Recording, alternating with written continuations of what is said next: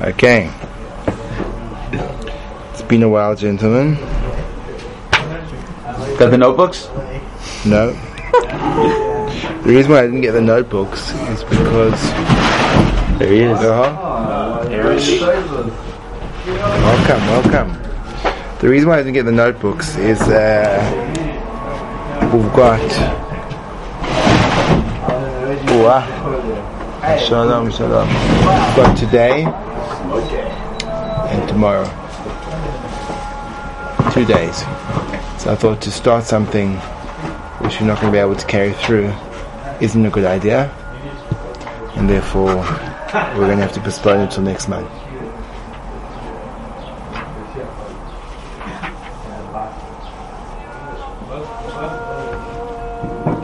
Zalman's not what I recommend. Yeah, I hear it.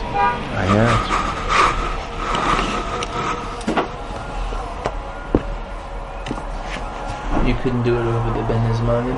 It's too difficult. You need a coach running. I know. Find yourself a coach. The guys on your team keep you going though. Okay, gentlemen, so let's talk about what we need to talk about. And what we really need to talk about, given the time limitations, is a bit of a stickler, a build-up towards Pesach. We spoke in depth about Purim, and let's talk a little bit about Pesach. So Pesach is this focal point of the year. It's the first of the 3 pilgrimage festivals, and it signifies the birth of the Jewish people, or more correctly, the first stage of the birth of the Jewish people. One can't forget that Pesach is not a standalone Yom Tov. It's inextricably linked to Shavuot, and that's why Shavuot has no specific date attached to it. There's no day of the month that you celebrate Shavuot on. Theoretically, Shavuot could fall in either the 5th, the 6th, or the 7th of Sivan, depending on if the months in between of Iyar and Sivan are 29 days or 30 days. Sorry, can I sit next to you? Do whatever you want. So Pesach, in other words, the fact that Shavuos is an amount of time after Pesach, in other words, it means it's related. It's related to Pesach. It's not standalone. That the first part of Shavuos is Pesach, or the second part of Pesach is Shavuos, which makes absolute sense, because the birth of the nation in its own right, without the giving of the Torah, is a non-starter. So what is the chain of events? Simply speaking, this is how the causal connection between what happened in Egypt to the desert to standing at the foot of Har Sinai goes as follows. You have Jewish people, they're embedded amidst Egyptian culture, and they're striving for a sense of national identity, hanging on to the remnants of what their forefathers had bequeathed to them, but nevertheless very little differentiating them from their Egyptian slave masters after being in slavery for 200 years, which is a long time. 200 years would take us back to the 1800s. That's a long time ago. So there's generations upon generations upon generations of people who've been trapped in slavery. That requires a whole remodeling. And what happens is the 10 plagues, which are the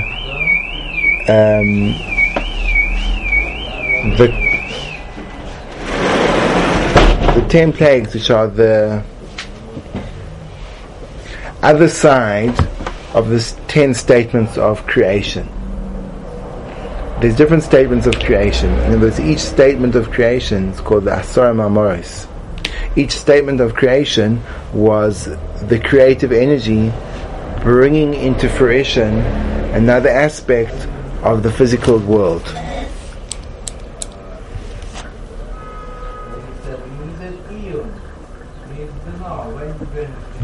Bereshis bara Elokim es hashamayim v'haaretz is the first statement of the creation of the world. The first statement of the world corresponds to the last plague, the second statement to the second last plague, etc., etc., etc. So, for example, the first statement was Bereshis, the creation of life in the world, and the last plague was Makas B'choros, the cessation of life in this world. So it's the opposite. In other words, the purpose of the 10 plagues was to uncover the camouflage of Hashem in the world and expose the Creator's dominion over every facet of the natural world. So the second last plague, darkness, corresponds to the second statement, which was light. When you see that Hashem is in control of darkness, you see that the reason why there's light is because He's causing light to be, and not, yes. Why was it the opposite? Why isn't it that the first one corresponded to the first? Why is it flipped when it comes to the 10 plagues? It's a great question.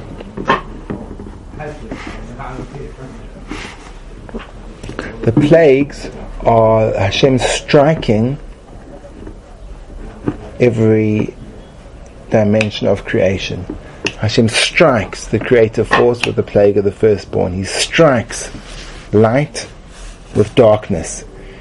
In other words, He shows that to the foreign culture that goal is to absorb the people that are there to bring purpose, meaning, monotheism to the world.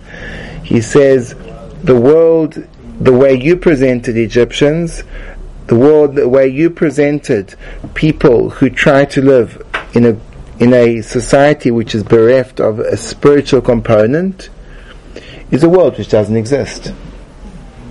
So by striking the components of the existing world and saying, the world that you thought there was light, there's not light. Light is a creative force. And in a purposeless world, light will be removed. In a world where there's no purpose, so then essentially there's no reason for light. In a world where there's no purpose, there's no reason for life. Ultimately, conclusively, in the plague of the firstborn. So the incredible series of events was to demonstrate and to make known, because there was this gigantic dichotomy between the experience of the Egyptians and the experience of the people of Israel. The Egyptians experienced the plagues as plagues, and the children of Israel experienced them as revelatory, because when the Egyptian would be literally bound in darkness, the Ben Yisrael would walk through his house and the Egyptian would be blind to see what was going around him, and in the world of the Jew it would be completely bright. In that same room, the Egyptian would have tangible darkness, which would create a paralysis because he was unable to move because the thickness of that darkness became manifest, and the Jew would saunter around broad daylight. So for one, the world was extant, was around, and the other, the world was being destroyed.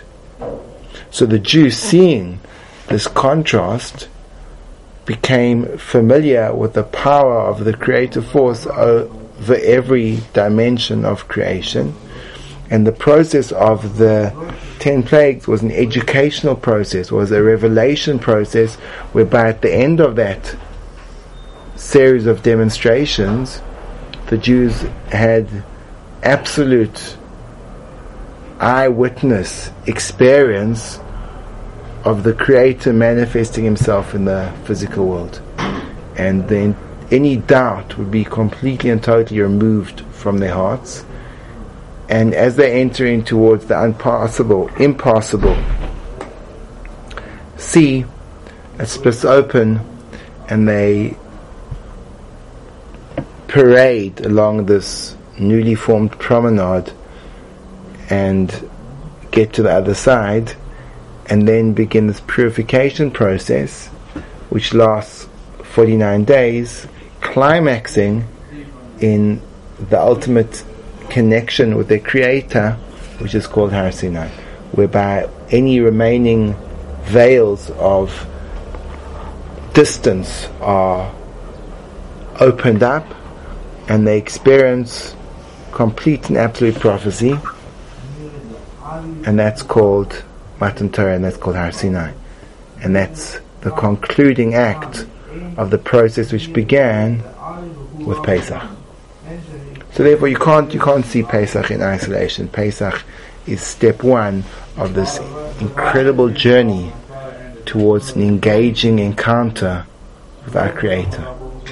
And once that encounter has taken place, the history of the world is forever shifted, and now you have a nation that's charged with a purpose and endowed with an intimate knowledge of the will of the Creator, which is then transmitted generation to generation for over 1,000 years, having literal prophets who would be able to communicate, engaged in a real dialogue where they would speak to Hashem and Hashem would literally speak back to them. And you had this nation of people that were godly, and they transformed the consciousness of the world until this very day, that the majority of the world completely subscribes to the entire process. The majority of the world acknowledges, and not only acknowledges, but actually performs and practices the shift of consciousness that occurred because of the giving of the Torah in Har Sinai. Because the majority of the world is made up of Muslims and Christians.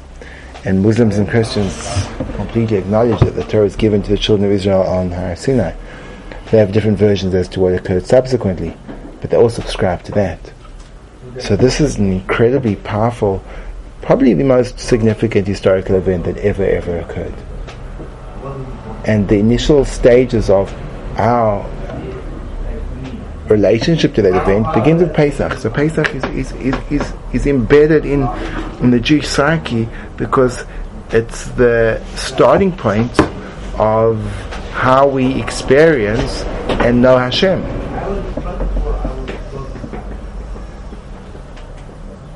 And that's why it's so ubiquitous in all mitzvahs. Shabbos, Zeicher, L'tzias Mitzrayim.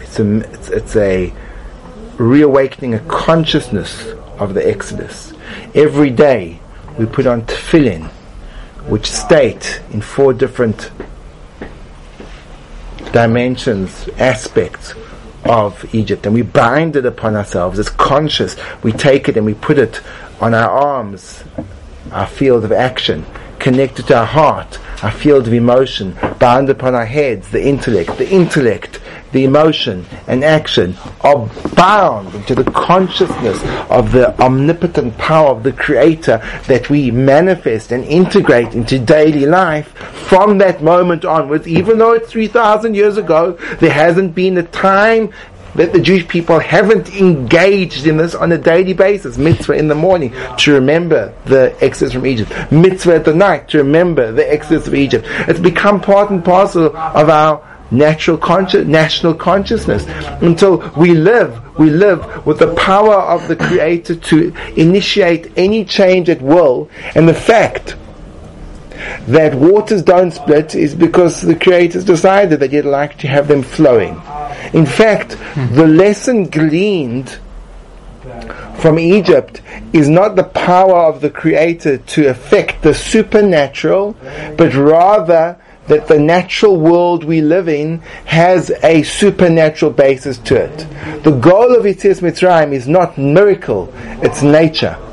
Through the manipulation of natural forces that occurred through the 10 plagues, we gain insight into the fact when those plagues are not functioning, the reason why world is functioning in the way it is because that's also the will of the Creator, because only the one that can sabotage it is the one who's in control of it.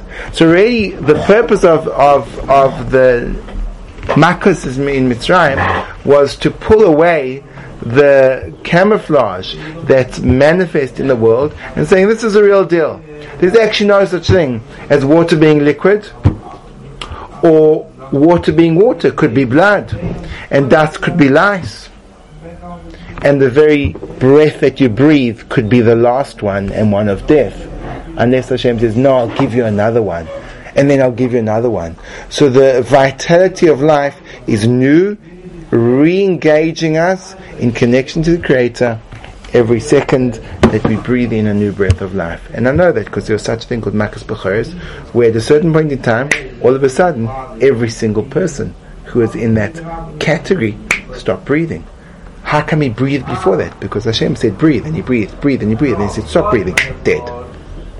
So now, what I learned from that? I learned from that every breath is a gift that's been given to me right now. How did I learn that? I learned that because I put the tefillin on my arm, and it tells me that. And I put the tefillin on my head, and therefore I integrate into my consciousness, into my emotional world, into my world of action, the fact that I'm surrounded by the ever-present, kind presence of the Creator. He's here. He's breathing me. He's moving me. He's engaging me. How do I get that? I get that from Mitzrayim. But then how do I know what to do? Great, I've got that knowledge. Pesach, I've got that knowledge. I see it. I know it. I feel it. I live it. I integrate it. But what do I do with it? I move slowly through a purification of character traits, which are the 49 days building up to Shavuos.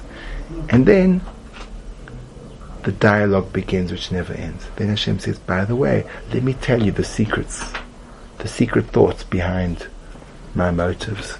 It's called the Torah, it's called the revealed Torah, it's called the hidden Torah, it's called the written Torah, it's called the oral Torah, until we are given the privilege, the honor, and the mission to carry that torch to every place that we travel and in every time.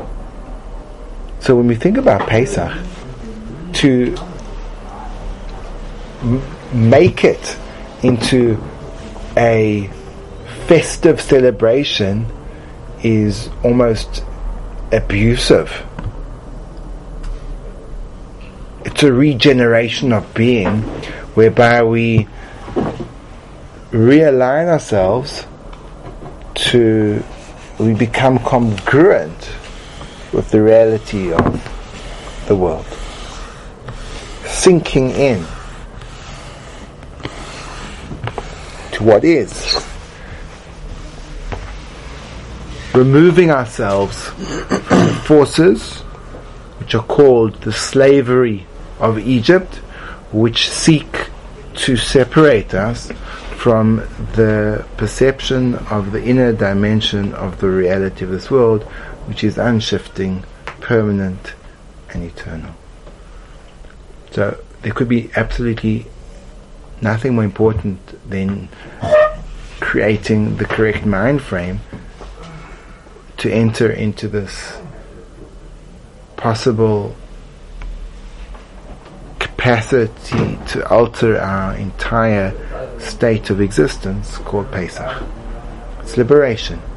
A point that we've made continuously is that there's no such thing as remembrances and celebrations of historical events within Judaism. The Gemara's tongue-in-cheek comment about history is Maida Hava. What was. Who cares? The only relevance of history is in the present. And therefore the relevance of Pesach is not that once the Jewish people were let out of Mitzrayim, but that this year, on the 15th of Nisan, that precise energy of liberation will descend into the universe, and we can totally access it, and in our context earn a total liberation from the forces that seek to enslave us. Pesach is not about thinking back to a period of time where people dressed in very different clothing to us and manifesting a completely different set of historical perspectives were let out from some type of literal slavery. Pesach is about the rediscovery of what lies beneath the surface of my own life, and seeing that the forces that were present then are present now, and the slavery that was present then is present now, and thus the potential for liberation which occurred then can occur right now. Now when you look at it that way, it's not so much about the matzah and the kneidlach. Now we have to see what matzah is, and what's maror, and what are those 4 glasses of wine, and how does the leaning come into it, and what is this incredibly powerful pedagogical platform that was given to us, which has been so successful. Imagine designing a curriculum for the next 2,000 years. I don't think there's a university in the world that has had a curriculum that has run the same course, the same topic, the same basic text of instruction, and had it successfully and re-engaged for thousands of years. It's an astonishing thing. It's so successful that even people that have dislocated themselves from any other form of practice in Judaism clasp onto this as a last vestige of connection to their heritage. It's amazing. It's amazing. The Pesach Seder features in many otherwise unaffiliated Jews. So that's an impressive curriculum design. There was even people who are not subscribing to the course volunteer to take this one on. So Pesach, to sum it up, is a extremely powerful and potentially transformational period of time. Let us prepare for it in order that it doesn't pass us by, and all that's left is the geschmack of the kneidlach, and for many the constipation heralded by the matzah. Even though in Jerusalem that shouldn't be a problem, because the matzah over here is made generally from totally whole wheat flour, and therefore it has enough fiber to keep the guts rolling. A message from a gastroenterologist. Zach. Shkoyach. Bruchim too. You should be blessed. Amen. Amen. Amen. Thanks, guys. The Torah is, by definition, the vessel through which we purify ourselves. The words of Torah are what, as we hold. We look into the Torah, and we... I have to agree to your premise, or I can argue on it. Say whatever you want. Okay, fine. So maybe don't say we. Maybe just like say I think, based on my lack of knowledge, based on my premature and limited understanding, that now you can go on. That the Torah is the way we use the Torah as our guide for everything in life. That's how we. That's what we said previously. You're changing. You want to say something new, or you want to say the thing you were saying before? This is Gemara or? Oh, sorry, you're right. Why am I using my seichel out of Gemara? Right. I forgot. Yes. Sorry. Gemara is when you abstract. think. It can be abstract. Right now, Gemara is when you think and you reason logically, and the rest of your life you should just like go what feels good in your gut. I'm so sorry. I keep on getting that's my confused. question. Listen. Sorry. I keep on getting confused. I thought that Gemara was kind of the precedent that you. Sorry. That relates to my question. Yeah. Okay. Go on. The Torah. Okay, let's just say basic. We can all agree the Torah guides our daily activities. You wake up and put on we wake up and put on tefillin. We don't do that because we. I think I'm going to put a black box with leather attached to it on my arm and call it something. The Torah doesn't guide you. The Torah describes to you. Torah describes what's happening in your internal spiritual world. Right now. Okay, that's even better. Okay, that makes good. the question better. Good. How do we go through Yetzias Mitzrayim and then the Omer? Yeah. Without we work on ourselves. Right. Without the Torah. Right. We don't have the Torah yet. Correct. So how do we go through all the midas and the 49 levels, right, and purify ourselves without the entity that itself purifies us? Whoa. Yeah, you just confuse two things. The Torah describes how the spiritual world, the Torah gives us the insight to dance the same rhythm as the spiritual world, that the spiritual world vibrates at. Point number one. Point number two, in order to do that, you need to have a vessel which is sensitive enough to pick up those spiritual vibrations. How do you create that vessel? You've got to work on yourself. How do you work on yourself? By working on yourself. But how do you know what? Because before you've worked on yourself, you are unqualified and unable to receive the Torah because there's nothing there. There's some amorphous globular mass of rotten midas and stinking behavior traits, which you have to figure out how to deal with them before you access the beauty and the pristine nature of the light of Torah. Otherwise it will be, as the Mishnah describes it, a nose ring in the nose of a pig.